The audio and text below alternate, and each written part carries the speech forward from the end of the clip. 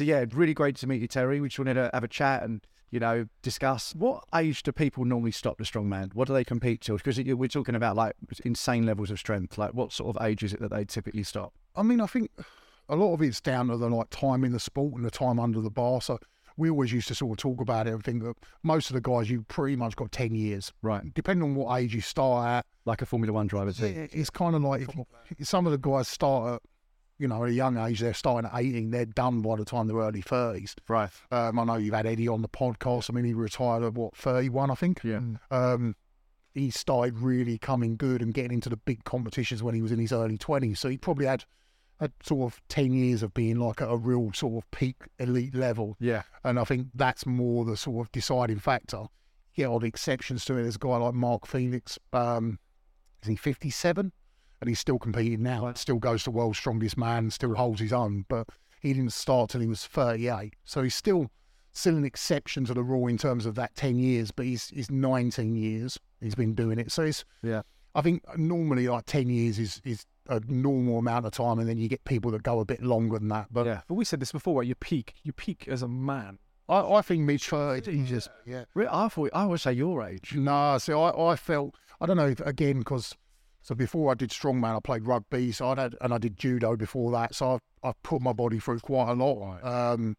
So, you know, I started strongman at 25. So yeah, it's funny, doesn't know you've just been doing strongman. Yeah, exactly. You've been doing. Exactly. So, I mean, maybe if I'd not been so active as a young age in terms of like real intense sport, then maybe now would be my prime. But I felt like sort of 32 to 35 was like the peak for me in terms of like my strength. Right. And what was the most you ever did on the, because I saw you do 400 kilograms this week, right? Yep. On the deadlift. What's the highest you've ever got? The most I've done is 450, which, right. I mean, by today's standards is sort of like, you know, when you hear about Eddie's 500 and things like that, yeah, you know, it's sort of like 450 is a long way off 500, but I think there's still only about 10 guys that have done more than that. So, wow. Yeah, I mean, I think at the point... Yeah, exactly. At the point I did 450, I think there was about 3 guys that had ever gone over that. So it was pretty big at the time. I was really happy to hear you're starting it again, man. Because like, I don't know why people like, I'm your age, right? And in my mind, this is still a very young age. And I feel like, I say this to Matt a lot, like I feel like I'm still getting stronger, getting fitter. Obviously, I've not put myself through as much wear and tear, right? Because I've not taken it.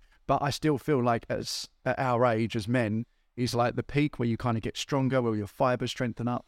Yeah, you're still training like you're 27, 20. Yeah, no different. I can train twice a day, but I do a lot of cardio and stuff, and I love it. And I don't see any decline. Do you know what I mean, I think it's when I've always sort of found it's when, like, because I coach a lot of people and stuff like that, and they're coming into it in their late 30s and things like that. Maybe not into strongman, but started lifting and things like that. I think those sort of people tend to struggle more than people that have always done it. Yeah. And I think that I see a lot of guys when they stop lifting, that's when they start to decline. Yeah. You know, like when you stop training, you accept and sit there and go, oh, even guys that play football and stuff like that, as soon as you stop playing, that's when you get old. Yeah. So I think that's the problem. It's like, as soon as you stop doing it, that's when the age kicks in. All the time you keep doing it. That's such a good analogy for life. I've had so many 80-year-olds, you know, they interview them at the end of their life and they say, like, what would you change? And they say, don't stop. Yeah. Just don't stop. Just keep going. I think that's such a good analogy for life. A friend of mine who used to live with when I was in Wembley when I first moved to London, he had to go to Africa because his dad passed away.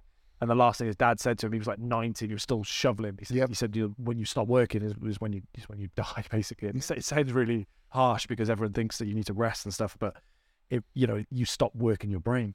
Oh, I totally agree. I mean, everything about it's like, and this was why strongman was so good for me and why I shifted into the bodybuilding, because we're all sort of we all function better with goals and with focuses. So it doesn't have to be sport related even, but the minute you sort of take those goals away and you give up and go, oh, I'm just old, I'm just going to accept. Yeah. I'm going to sit on the sofa and watch football on the TV. Yeah. Stop doing anything. Stay in my job that I don't particularly like. Yeah. And just plod through life.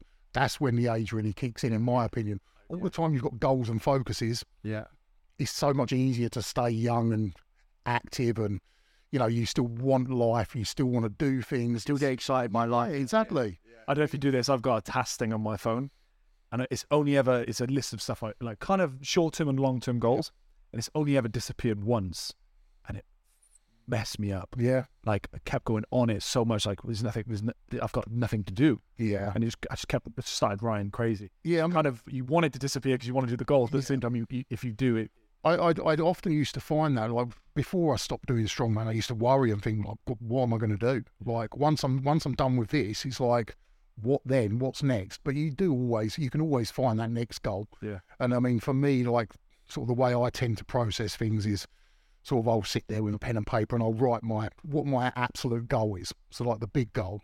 And then I'll sort of break it down into sections of, right, to get to that goal, I've got to do this, this and this and this. And I sort of quite regularly will go through this process. And then once I've sort of chipped off all these small goals and then I get that big goal, it's then moving on to the next thing. And for me, like at the moment, obviously all the focus is on Britain's Strongest Man. And, you know, part of it was to deadlift 400 kilos before I competed because I knew that was something I needed to do. And there was a few little things that I needed to get my body weight back up a bit. You know, there's a few things that I needed to sort of address leading up to that big goal of competing at Britain's. But then the next goal is to get back on stage in October with the bodybuilding and look better than I did last year. So that'll be the main goal. And then underneath that will be, right, what do I need to do to look better? Yeah. You know, I need my legs to be a little bit bigger. I need to be perhaps a little bit leaner than I was, or, you know, and I'll break down this process and then I'll start chipping them off and go from there. It's amazing. I saw you in September, I think, last year doing the bodybuilding competition. Yeah, you looked amazing. No, it was good. I mean, I was pretty pleased, but, you know, I'm one of these people that will never be satisfied with something, that I will always look for more. I can sort of, at an older age, there's one thing that has got better with age. I can sort of look at it and go, okay, like I can appreciate what I've achieved now, but I'm still always trying to look for more than what I go. Writing down those goals at the start, I did the same. I think when people say, "Oh, you're not a believer of New Year 2023," like everyone says, you have some people that write down these goals and stick to them, and some people that don't. I'm a big believer. You write them down. I wrote like 5 or 6 goals, career-wise, personal-wise, big, and then took a picture on my phone as well. So I got it in my diary and on my phone. And just that first step of writing something down, oh yeah, it's changes, even from just thinking about it, changes the process of like actually starting to get them done. The same as like going to the gym, right? The most important thing about going to the gym is actually just going to the gym. Yeah, I mean, I think, and even that with the whole, like, you know, some people will write down goals and other people will go, that's unrealistic. You know, you're not going to be able to do that. And again, it's something that I've sort of come to learn as I've got older. It's like, okay, so say you write down a goal and it is a little bit unrealistic. Yeah. Okay, I'm not going to be able to achieve that.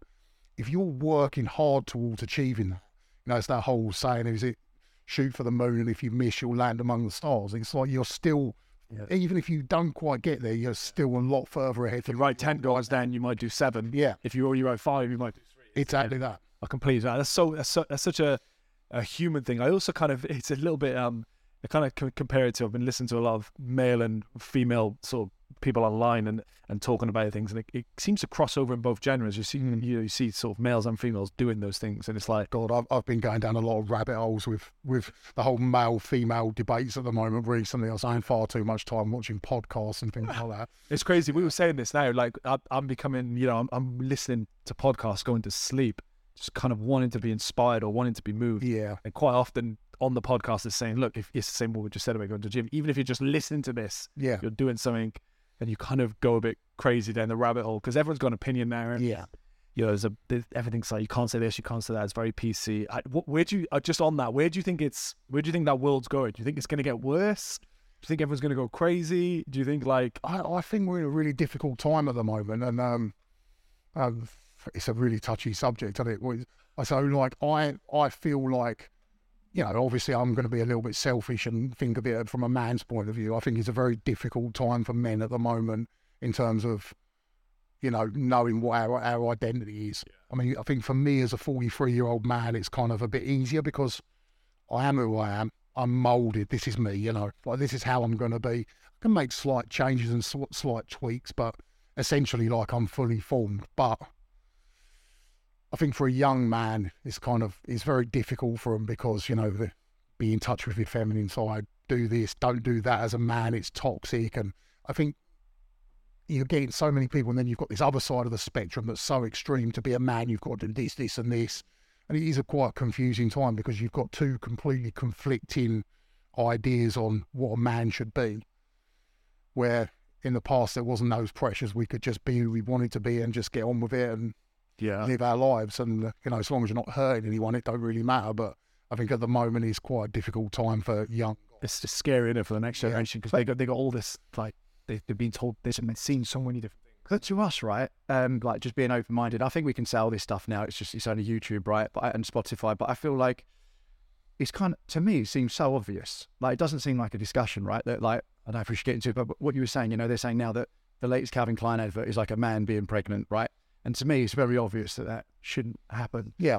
And so, and a lot of this stuff is, a lot of this, like the woke culture, right? To me, it sounds like, I mean, I'm very unpolitical, right? So I'm really, it's my worst subject.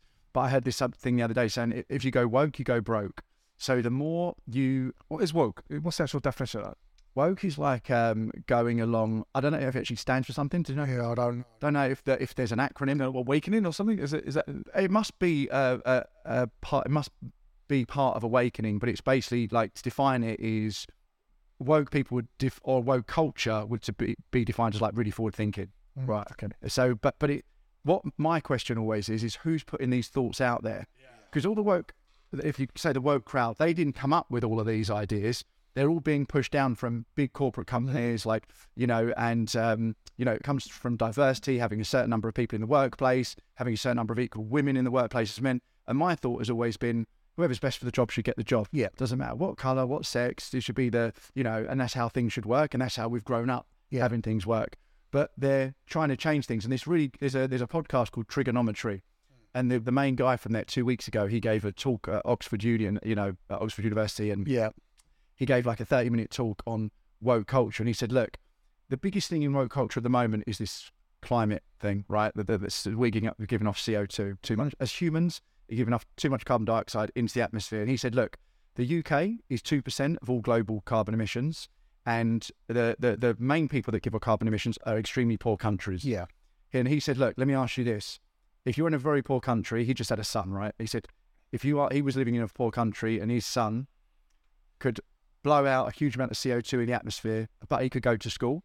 I'm telling you, you would put your son through school by letting off a load of CO2 in the atmosphere. So it's not something we're going to fix. Yeah. But if you go onto Twitter, and if you look at the Twitter files and all these other social media companies, they've actually propagated very by polarizing things. They really propagated the BLM thing. They really propagated a lot of the COVID stuff. They really pushed forward, which causes massive polarization between people and arguing.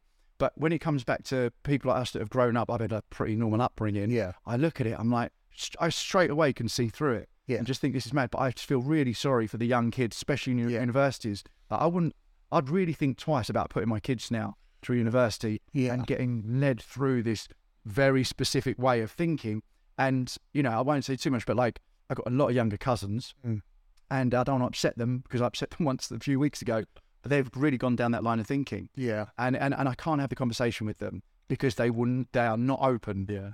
I think a smart person, my granddad always used to say to me, a smart person would be like, I'm open to this way of thinking and I'm open to being wrong and changing my mind. I'll say I'm wrong if I think that a guy should be able to be pregnant. Yeah. If someone can convince me, but no one has convinced me otherwise of these things. That's what I like about what you just said about your age and your mentality is, you know, I've got a stepdad who's slightly older than you, but he's, you know, completely gone, closed off. Yeah, no matter me watch this, but you know, he's got his own ways, and that's it. Yeah. You said yourself, you've got your own ways. Yeah. You're still watching. You're still interested. Yeah. You're still open to, like what you just said. If someone says something that's really meaningful and makes sense, I'll take that in, absorb it, and use it.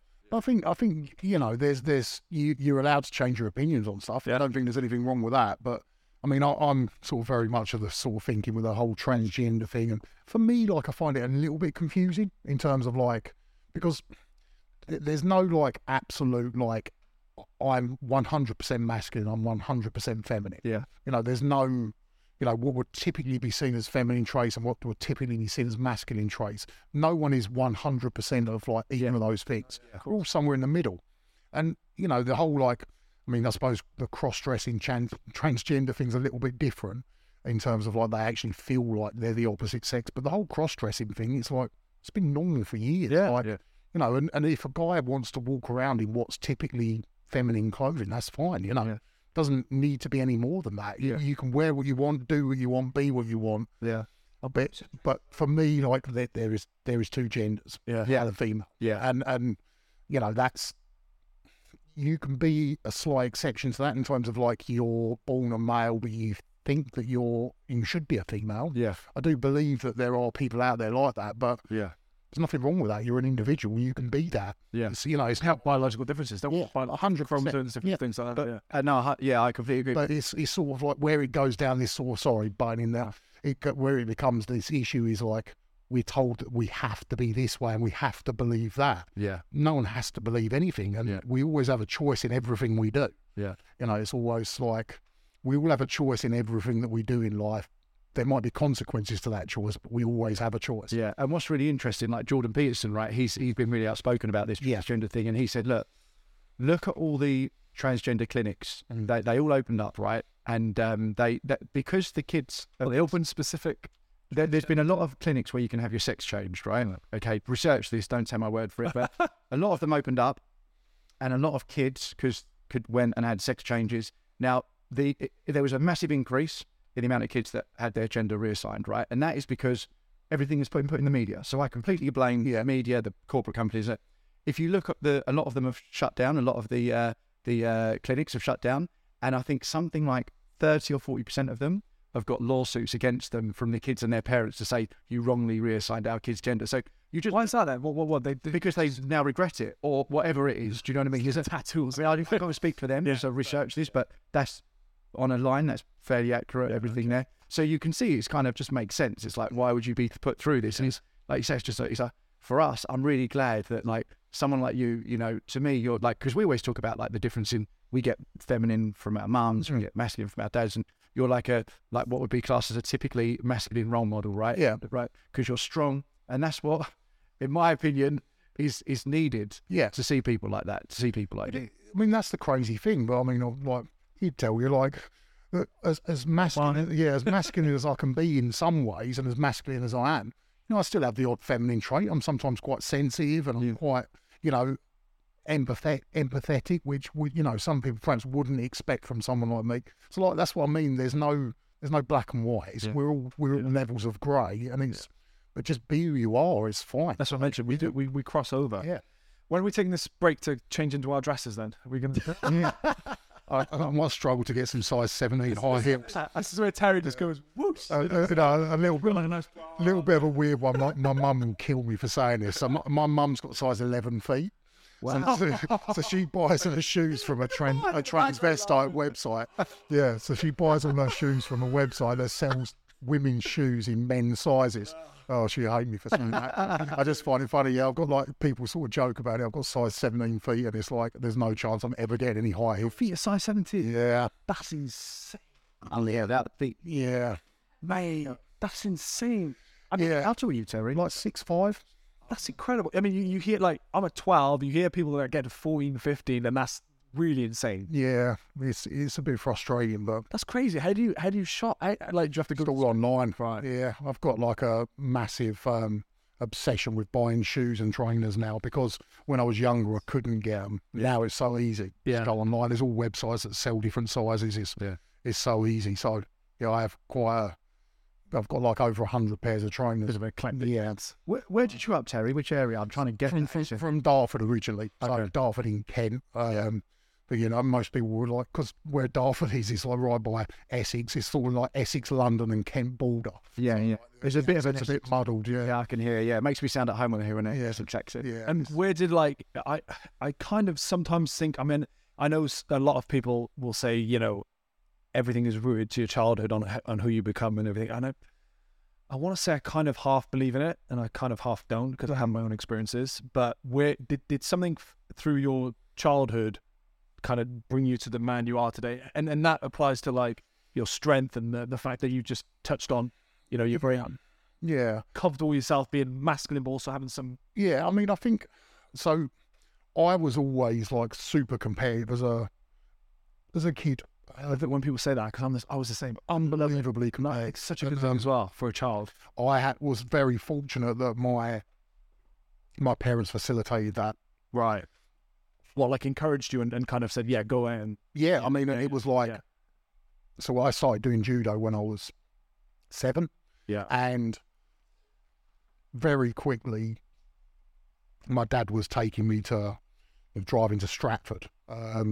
driving up to Sidcup, driving up to Orpington. I'm like travelling to all these different clubs to go and train against better people. And, you know, I remember being sort of like 8, 9 years old. And it was a bit of a weird one, really, because at the time I kind of resented my dad for a little bit because I felt like he was sort of pushing me. But now I sort of look at it differently in terms of like, I know that if I hadn't done it, he knew he was doing it for my best interest because of how competitive I was. So I was training like 6 times a week when I was like 9 years old, doing judo, like, and travelling, because my club was only on a Monday and a Wednesday. So I'd go to the Monday and the Wednesday there, and then I'd go to that club on a Tuesday and that on a Thursday and that one on a Saturday. And it was just always like that. And I think for me, that sort of absolute like work, you know, like I'm going to train to be the best I am. I'm a bit OCD as well about stuff. So when I like commit to something, I am like 100% in it with anything I do in life. So, you know, what I was saying about going down the rabbit holes about like the whole male and female thing, I will sit there for like hours and days just researching stuff. It was when we were locked down during COVID and I like started researching American politics. It doesn't really have much relevance to me, but I would literally spend like days just reading stuff. It was an interesting time for America. Yeah, it was. But because I get it's great if you know where to put that in, especially. I think that's exactly it. If you've got a channel for that, if you're a bit like that, and I think most top sports people, you sort of, in any sport, they're all a bit like that. I mean, we talked a little bit before we started, like, I know you've had Eddie on the podcast, and he's like it, where it's like you just take things to a whole different level of extreme, and I'm just lucky that I found some outlets that enabled me to do that. And I think I was naturally like that as a child anyway. Like my mum and dad said I was like crazy, like I had to be doing stuff all the time, and my son's like it as well. Like you can't be sitting there quietly doing nothing. But I was very much like that as a kid. I like literally did everything to extremes, and it was encouraged. But because of that, now to me it's just normal, you know. Like so. Was it encouraged by your mum as well? Yeah, more my dad than my mum. But I think, like I said, I mean, I almost resented my dad for it a little bit when I was younger because I felt like he was sort of making me do more than I wanted to. But I look back at it now and think, if I'd not had that, because I look at my son sometimes and see how he behaves when he doesn't have that sort of outlet, he's a bit of a nightmare, he's a bit of a handful. So if you constantly give him things that are an outlet, the same as I had, he's fine. And I think that if I hadn't had those sort of, him pushing me like he did, I probably wouldn't have been in the place that I am now, and I probably would have been a very different child because I wouldn't have been stimulated. I needed that constant outlet and that ability to push something to an extreme that, you know, most people would probably say is unhealthy. Yeah. But for me, it was what I needed. I think that's so good though, because, and I think that's the power of having two parents. Because, you know, you would just talk about the differences between males and females, the actual DNA and chromosomes and all that kind of stuff. And I think, you know, if the male can typically drive that competitive, pushing you to do sports and that kind of nature, you'll pick up attributes from your mum. Yeah. Like, you know, I know it sounds stupid, but learning to cry or being a bit sensitive or learning to do other tasks and things. And I think, it's an interesting, and I've picked up quite a bit of OCD from my mum, so I can definitely add to that. And that just carried through to it. Like, I mean, exactly that. I mean, I'm very lucky that my parents are, you know, still together and happy now. So, oh wow, man. He had a real good sort of upbringing in terms of that. And like I said, my dad encouraged me to be competitive. I was already competitive, and he encouraged me to be more competitive. And I think that obviously I wouldn't have achieved the things I did without that. You know, I got a bronze medal at the British Championships in judo. Wow. How old were you then? I would have been 11 or 12 at the time. I played for a professional rugby club. I spent 2 years playing at Harlequins, and I played in New Zealand for 2 years, and then I came back, and then I got to World's Strongest Man, and it was sort of, I wouldn't have achieved the things I have without that childhood that I had. So it was, you know, it was teaching me to be the man that I am now, and I like who I am. So it's kind of it's done me a lot of favours. That's amazing, but that's a male influence from your dad. 100%. Yeah, it's very interesting. That's one left to hear as well. Well, it's great here. I mean, my daddy worked hard. You know, my parents didn't have loads of money, but me and my sister never went without. Right. You know, like, and you know, they both my parents worked really hard to give us what we needed. And nice out. Yeah, and like I said, you know, for me, what I needed was someone to encourage my personality traits and, Yeah. you know, pushed me to be who I, you know, was meant to be. Yes. And I was lucky that I had that. So you did the rugby, and you're still living in Dartford at this time. Yep, at that point, and then I moved to New Zealand. Rugby. To go and play rugby. So my contract came to an end at Harlequins, and I was kind of like, what do I do?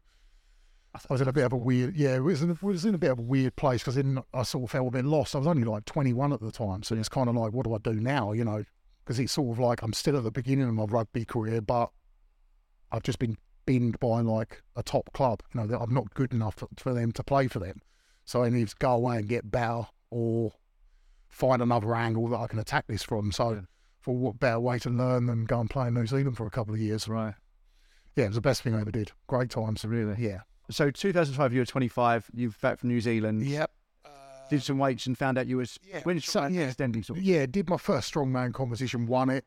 And I didn't know what I was doing. I had obviously some gym experience, but not the event stuff. Apart from what I'd seen on TV, I didn't really have a clue. But Yeah. you know, I sort of went away from it. I was like, well, I'm pretty good at this. Did another competition 2 weeks later, and I tried to enter another novice comp, and they were like, well, no, you've won one, so you've got to move up. So I did like South Coast Strongest Man, and I was against all the best guys in the south of England. Like, I'm fourth, and I was like, okay, so I'm coming fourth, and I don't even know what I'm doing, and I've been doing this for 5 minutes. So Yeah. I've obviously got like a bit of a gift for it. And What sort of weights were you lifting at that South Coast competition? I think we had like a 120 kilo overhead press, and on the farmers' walks we had 140 kilos in each hand, and to do like as much distance as we could. Right. And and then sort of literally like I think it was 7 months later. 7 months later, I went to World's Strongest Man for the first time. Wow. So at that competition, I actually hooked up with my training partner who we trained together for years. We started, and he was quite experienced, so he sort of was helping me a lot with learning the events. I was always strong, but I didn't know what I was doing in terms of like the event stuff. But once I sort of got to grips with it all, then it all sort of happened so quickly. And I remember this sort of moment of being out in China, stand on the starting line, and they're coming along with a camera, and I'm like, I had this sort of moment of realisation. I'm about to do my first event at World's Strongest Man. I'm like, I've watched this on TV for years, and I'm now going to be one of those people that, you know, people are sitting there watching. And it was such a bizarre moment. I'm like, oh my God, like, and it sort of hit me as I'm about to do my first event. Yeah. And it all just went from there, really. It was, How did you feel? Was it a good feeling? Or? yeah, it was great. I mean, the good thing for me, because I come from rugby, and like all of my heroes were like rugby players. So when I say heroes, like people I looked up to and thought, I want to be like that one day. They were all rugby players. So for me to then go to World's Strongest Man, none of these guys were, not that I didn't respect them or anything, it was just, they're just guys that I'm competing against. I've not put any of them on a pedestal. So for me, it was quite easy to sort of go into that and not feel overwhelmed by the situation, because I'm not looking at these guys going, oh my God, there's Mariusz Pudzianowski, oh my God, there's Yanni Vernon, like they're ex-World's Strongest Man winners. I'm not like sitting there going, oh, like, you know, these guys are unbelievable. I'm just like, well, I'm a new guy, but I'm here to try and beat them. And I didn't sort of have them on that pedestal. So it made it very easy for me to just sort of transition into that, being at that level from where I was. How much of it was you naturally strong versus like the dedication and time you put into it? Well, I always say this and say, you know, they're just naturally strong and they've. It was probably a bit of both. I mean, I know the first time I ever deadlifted, I deadlifted 260 kilos. So I think most men, if you took them off the street having not deadlift, I'd say they probably do 140, maybe. No, having not lifted, they wouldn't do 140. Nah, I don't think so. And maybe that guy last night, there's a guy in the gym, big old lump, isn't it? Used to 160, do 160. but he's a big guy. Yeah. So like having never deadlifted before, I did 260. So I literally, that's the first time I did it. Yeah, I mean, I don't know that anyone I've spoken to has been like even anywhere close to that. So are you this sort of size then, or is it? You must have been. Are you just a big lad? Yeah. So when I played rugby, like especially when I was at Queen's, because I was obviously quite fit then. So so my body fat wasn't too high. I was probably maybe 125 kilos. So I'm about maybe 130 even. So I'm about 35 kilos above that. I did see a good transition picture. Yeah, I mean, because it was one that you were quite. Oh yeah, there was one. I'm on Jesus. Yeah, no, I don't mind. And then the next picture was that. Yeah, I got into picture with. So it was when. So that was 2014. I did World's Strongest Man, and it was a bit of a weird time. We spoke a little bit about it earlier. So I was kind of at this point where I'm like, what am I doing with myself? One of the guys who I was competing with, I considered a friend, had just passed away, some health issues, and I was like sort of having this moment of like, what am I doing with my life? Like, this is not good. And so I decided that was going to be my last competition, 2014, and so I did World's Strongest Man, come fifth, beat Eddie. Last time I ever beat him. No, he went on to amazing things, but no, it was sort of like, the last time I actually managed to beat him. But so I did that, come fifth, he was sixth, but very close to me. So I was like, it was time for me to step away because he was getting very close. But it was then went on, and I was like, I don't want to do this anymore. I was on this real sort of downer about strongman. I was like, what am I doing with my life? I'm making myself unhealthy. One of my friends has just passed away, and it all sort of just got too much for me. And then I wanted to start a family at the time. I was with my now ex-wife, and she wanted children at the time. So I was like, okay, so we sort of went through that process, and I had a few problems there because of the state that my health was in. So I had to take some time off. She ended up pregnant. We had my son, which was amazing. But at that point, I basically carried on eating like a strongman, but not training. So I was 175 or 180 kilos at World's Strongest Man, and then I did pretty much a year and a half of eating like a strongman, but not training at all, and I mean doing nothing. Right. So the picture you're talking about, I did a charity rugby match, and I was 203 kilos at the time. So I think it's just a touch under 32 stone, like literally like a pound or two under. Yeah, and I was absolutely huge and out of shape and everything else. It was awful. And I've said this before, I hope you don't mind me saying it. It's like, even this idea of strongman, it's unbelievable what you guys have achieved. It's incredible, but it can't be healthy in a weird way. I mean, you just mentioned having children. Yeah. You had to. Yeah, I mean, I don't want to stop. Yeah, I mean, I don't mind talking about it. Obviously, we talked about masculine and all that earlier.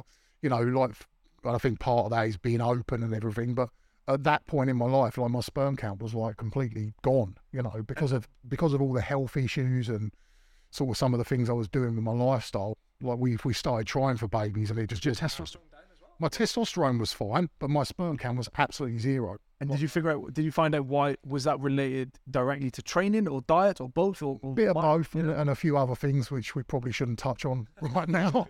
But there was a few things that were causing that issue, and I knew I needed to sort of step away from the sport for a while to get that right. And yeah, I mean, I was very lucky that a few months down the line, everything was all good, and I've now got the most amazing son in the world. So.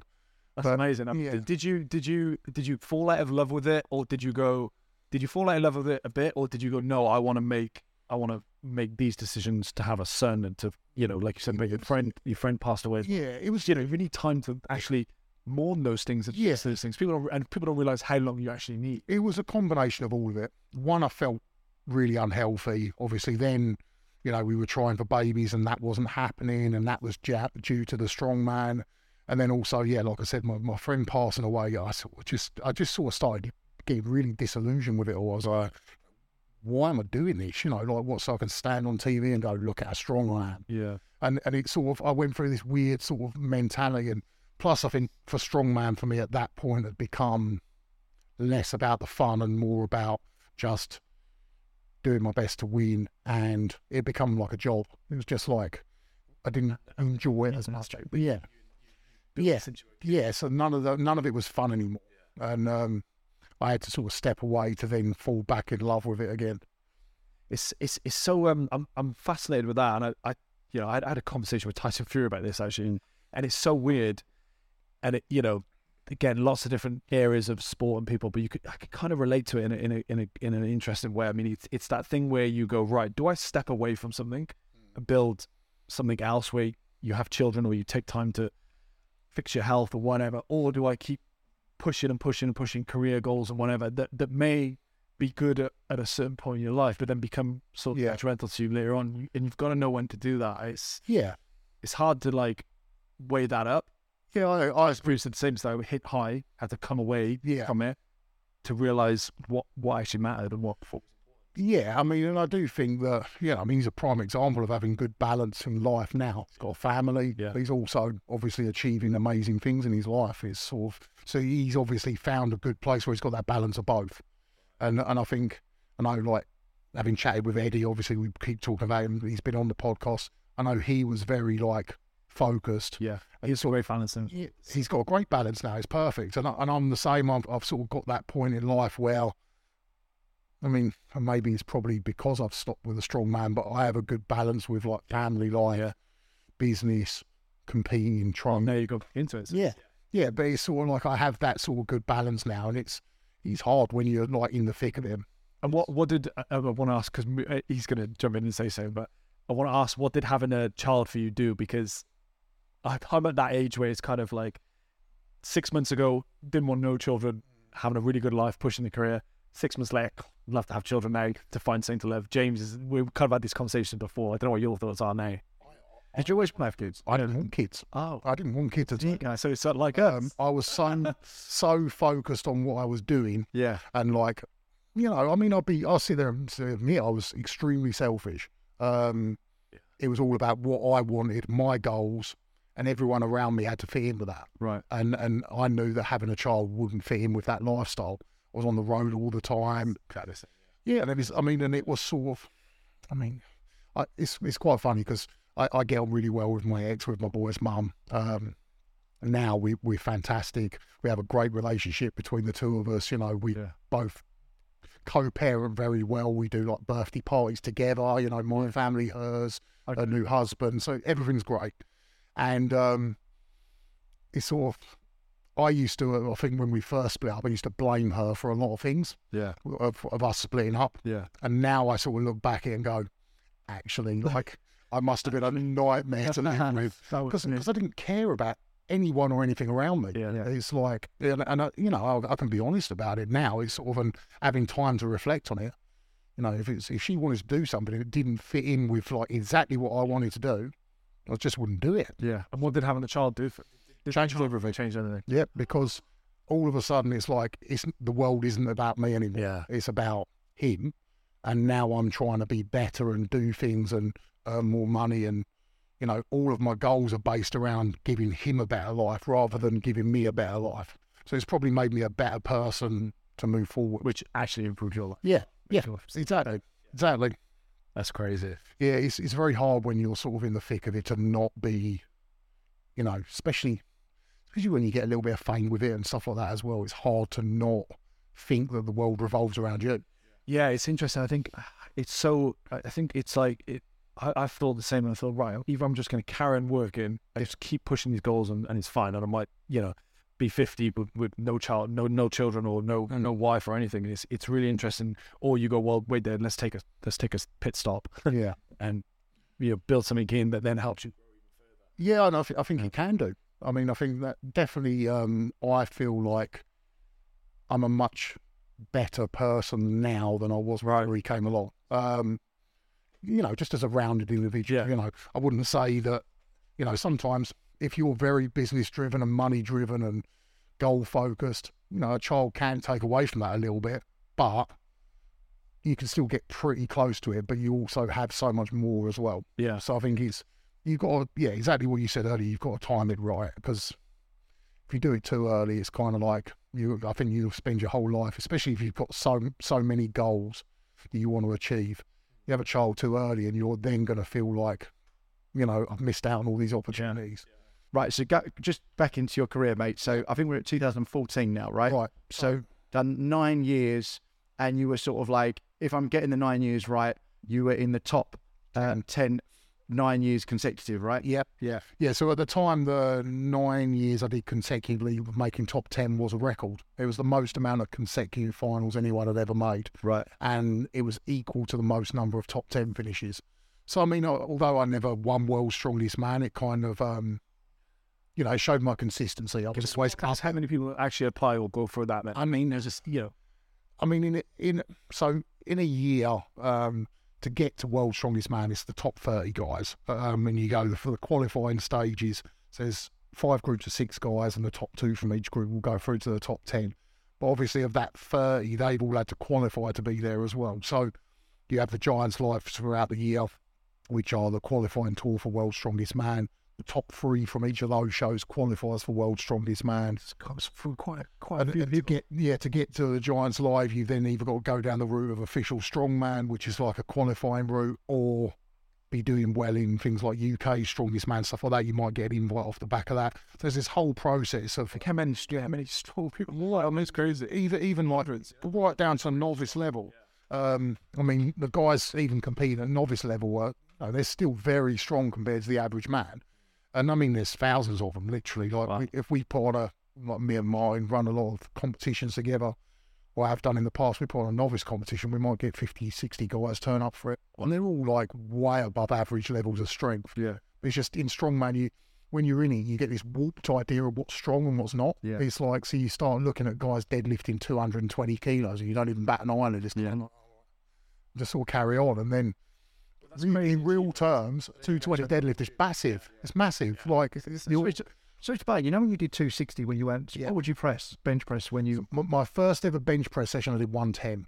Okay, yeah, that's a lot. It's the first time, yeah. So, like I said, I mean, but with my training, although I hadn't actually lifted weights, I've trained a lot, the judo and rugby. So I had done strength training of sorts, just not lifting weights. Right. So I think there's a lot of studies in it with like gymnastics and stuff like that for kids.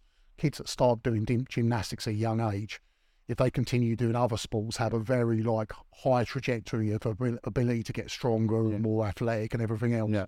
And I think for me, the judo really helped that because I was very flexible. Obviously, I'm sort of doing a lot of grappling and stuff, so my strength levels were extremely high without actually doing any strength training. Yeah. You think you'll always train? Always, I will never ever quit. Yeah. It's like 75. yeah. We talked about it earlier. It's like when I stop, that's when everything's going to fall apart. I know that for a fact. Well, going back to when I sort of had that break when I was trying for my little and I didn't train. So I'd never had any problems with my back in my whole career. Like, and most people would expect you to have a lot of back problems. I've never had any problems whatsoever. I then stopped and I started getting horrendous sciatica. Right. So I'd be walking along and all of a sudden my left leg would go completely numb and limp. And I'm like, oh my God. And I'd have to like roll around on the floor stretching for 5 minutes just to ease it off enough because I couldn't feel my foot or my leg would go like limp.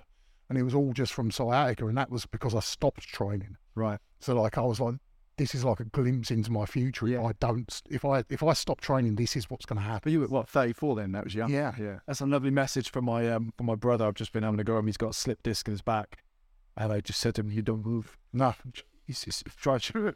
We're in Malta like a few months ago, and I never have get injuries, and I wasn't on nothing heavy. I was doing the squats, and I honestly had a bit of a hangover. Yeah, and it was really early in the morning. I was like, I should do it, and as I pushed up, my back just pinged out, and I couldn't walk. Literally couldn't walk. Like, so he was taking a piss out of me because I was recording. He was saying to me, "You're so nice. You offered me to take me there." I was just taking him there, recording him. Yeah, just like all the hospital was there until. Yeah. So sorry, you did that when you were what, 34? Yeah. Did it come back?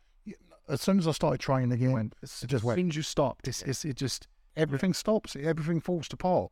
Yeah. Because the thing is as well, like your muscles are like holding you together. Yeah. Like everything's staying where it should be. Yeah. All of a sudden you start getting some muscle wastage. All the damage you've done is going to become very evident. So you stopped. How long did you stop for? And when did you start? A year and a half, pretty much. And and then I started again, and strength came back really quick. That's one thing I have been very lucky with. Whenever I've stopped training heavy, as soon as I've gone, right, I'm going to get strong again, it comes back so far. Mistake, yeah. Getting beyond where I used to be, that's hard. Yeah. Getting that strength back to a reasonable level is so easy, like the whole muscle memory thing. Yeah. And I think that I'll probably adapt the way I train as I sort of get older. I'll probably drop the weights down, do more reps, stretch a bit more like I do with the bodybuilding, really. Right. The bodybuilding training is so much better on my body than the strongman training. So like when I'm training for strongman, it's all like my elbows start to hurt, my knees hurt, my shoulders hurt. Yeah. When I'm doing the bodybuilding, nothing hurts apart from the like achy muscles. Yeah. I'm not getting like actual joint pain. So are you eating more with the strongman? Loads more. Yeah. I mean, I'm probably at the moment sitting up around between 8,000 and 9,000 calories a day. Which with a bodybuilder, no. When I'm like really close to getting on stage, I get as low as like 2,500. I have heard from a little birdie that you can put it away. I can eat quite a lot. Yeah. I've heard. I mean, we know that Eddie can eat a lot, and apparently you're a different animal. I mean, yeah. Have you got like you must have a crazy story where someone's, even if it seems normal to you what you're eating, I don't even. where someone's gone, how? Actually, I don't stop eating. Like when I'm. I mean, it's when you're around the other strongmen, which this has happened quite a few times, and we're all eating together. When the other strongmen are saying to you, "Oh my God, you eat so much," you know it's bad. Yeah. Give us an idea. What's a one sin you go to, like? I mean, but I do the other day. I can't even remember what I had. I had a massive fry up, like huge one with like 3 sausages, hash browns, chips, eggs, bacon, beans. And then I finished all that. I mean, it was enormous, like one of these sort of almost challenge type ones. Yeah. And then I sat there, and like 10 minutes later, I ordered 2 sausage baguettes as well because I was still hungry. And then we had to drove down to have a meeting somewhere, and it was literally like 10 minutes away. And then I'm like, I'll have a jacket potato with beans, and then I was still hungry, and then I had to stop and get a couple of sandwiches, go on my way to the gym. And he's like, so I don't. At the moment, I don't. If you said to me, how many times a day do you eat? Like when I'm bodybuilding, I'm very much like 7 times a day. It's very regimented. When I'm doing strongman, it's like, how many times do I eat a day? Well, I don't ever really stop. Right. I just graze all day, so it's never like one huge meal normally. I just don't really stop eating all day. It's like I'm constantly just having something. But yeah, it's I mean, like I've done a few eating challenges and stuff like that, and I've never failed. So you've always won the eating. Yeah. And there's actually a place near me that does one, and they had an ice cream dessert as a challenge. It was like this huge bowl like of ice cream, and it had all like curly whirlies and flakes and all sorts in it.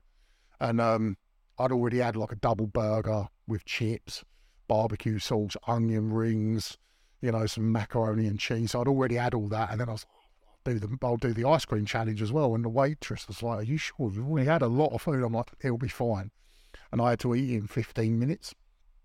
Well, it was fine. Like I ate it all, no problem. I mean, I was a little bit unwell afterwards, but the worst bit about it was the curly whirlies, because where they'd shoved them in the ice cream, they were like rock hard. Right. So I'm like biting into them, and I had like cuts all on the inside of my mouth as well, because towards the end, I'm like desperately trying to get it finished in the time frame. And yeah, all the curly whirlies where they'd gone rock hard and like sliced all the inside of my mouth. I was like, I won't be doing that again. Mate, we love food. Food's everything for us. It's like anything has never let me down. It's just don't really drink that much. Don't do drugs. Food is just love it. It's just I mean, I'm sort of very much like that now. Like a night out for me. When I was younger, I used to drink a lot, and but now I'd quite happily just go have some nice food. I'm all about the eating. So what happened? So when you started again, it was what 2000. It was 2016 Worlds I did. Stopped 2000, then started 2016. Yeah, so 2015 I actually worked on World's Strongest Man on the presenting team. Right. So I was still there even though I wasn't competing. In Malaysia, that was when I was like 200 odd kilos. So I'm like standing there presenting in this linen trousers and a like nylon polo shirt, which they gave me to wear. And I'm like so fat at the time. I mean, enormous. It's like 40 degrees. 98% humidity, and I'm just like pouring with sweat the whole time. I mean, there's some terrible photos of me out there when I'm wearing it. It's like I was sweating so bad, my trousers were going see-through and all sorts. It was awful. I think I drank on the first day, I drank 20 bottles of water, the 500 milliliter wows, and I literally didn't pee once all day because I was just sweating so much. And when I eventually did go, it was like it almost looked like Coke. It was like brown, just where I'd been sweating so bad. But yeah, I got back from there. I was like, actually, my ex-missus was with me, and she was like quite heavily pregnant at the time. And it was kind of like, which one of us is suffering more? It's like, but mine's through choice and hers sort of isn't. But yeah, I sort of came back, and then 2016 went back to World's Strongest Man and started competing again. And in that period, I had dropped quite a lot of weight. So I dropped a bit going into 2016 Worlds, and then that was in Botswana. By the time I went to 2017 Worlds, I'd had a podium at Europe's again, so I was like sort of getting myself back in a good position in terms of like my level of competing. But I dropped by that point like 40 kilos, so I was down to like 160 kilos, and weight. Yeah, and that was sort of like the start of the journey from sort of 2016 to 2017. I came down a lot in weight, and because of my sort of thought process change, my son had come along, and I was like, I need to start looking at what I'm doing and how I'm living my life. My friend had died. This was when I went back and was like, okay, you know, I've got the love for it back. I want to be back competing, but I'm not going to do it like that anymore. And if this means that I can't win and I can't make the final, then that's fine. I just want to be as competitive as I can be, but be as healthy as I can be doing that. And so then it was trying to get that balance of like having enough size and weight to be able to compete, but not too much to the point where it was having detrimental effects on my health. Yeah. So going back to 2014, I had my medical done for World's Strongest Man. And although it wasn't like bad enough for them to not let me compete, there was a lot of warning signs there. Right. So, and my friend had died of a heart attack. Was that from Strongman? Yeah. Right. And I had my medical done for Worlds, and I had this thing called left axis deviation, where basically the left side of my heart was so enlarged that more of the sort of electric signals were going to the left side of my heart. So almost like the right side starts shutting down a little. Was that from training and food? Yeah, just from being as big as I was, the stress I was putting my heart under, right, and everything else. It was just, it was just like, I need to address this. Yeah. By the time I went back to World's Strongest Man and was competing again, everything was fine. So it was just the decisions I made, yes, weren't perhaps the best for my competitive ability, but from a health point of view, it was so much better. Yeah. And when you're, if your friend, I'm assuming it was a close friend, your close friend, passes away from something that you're essentially doing yourself. Doing the same, yeah. It kind of makes you open your eyes up, it's like, yeah. You start wearing a seatbelt in the car, or a friend of mine passed away when drinking overdose. Whereas in my 20s, it just made me rethink about how much drink and all that kind of stuff. Exactly that. I mean, and he was younger than me as well. So you do start questioning your own mortality. And you're like, he's younger than me, doing the same thing as I'm doing. Most of the same things as I'm doing. Yeah. And this has happened to him. So, and now I'm starting to get these warning signs as well. I could be the next one. Yeah. And Eddie was saying, like, if he was going to die trying doing that thing, nosebleed, eyes, ears will bleed and everything. I mean, we all sort of talked about it. I've known Eddie years. I love Eddie to bits. Like, he's a great guy. And probably one of the most determined people I've ever met in my life. I like sort of listening to him speak sometimes. If you can get him away from the bravado and the joking and all that, and actually listen to him speak, I do quite enjoy it. But it was nice when he did win World's Strongest Man, not just because we all wanted him to win, because it's like he always said that once he won, that was it. And it was kind of almost like he's done it, and now he can step away and be healthy and everything else, and he has done. He came down a lot in weight straight away. He's done his boxing match, and he's got himself fit for that. I said that too. I said he looks really healthy. Yeah. And I remember Eddie when he did the 500 kilo deadlift, and I was there competing as well, and I was sitting opposite him at the restaurant before, but I think it was the day before or the morning of, and he was just pouring with sweat, and he had a fan with him everywhere he went. He was just, absolutely enormous, and you sort of think to yourself, you are like pushing everything.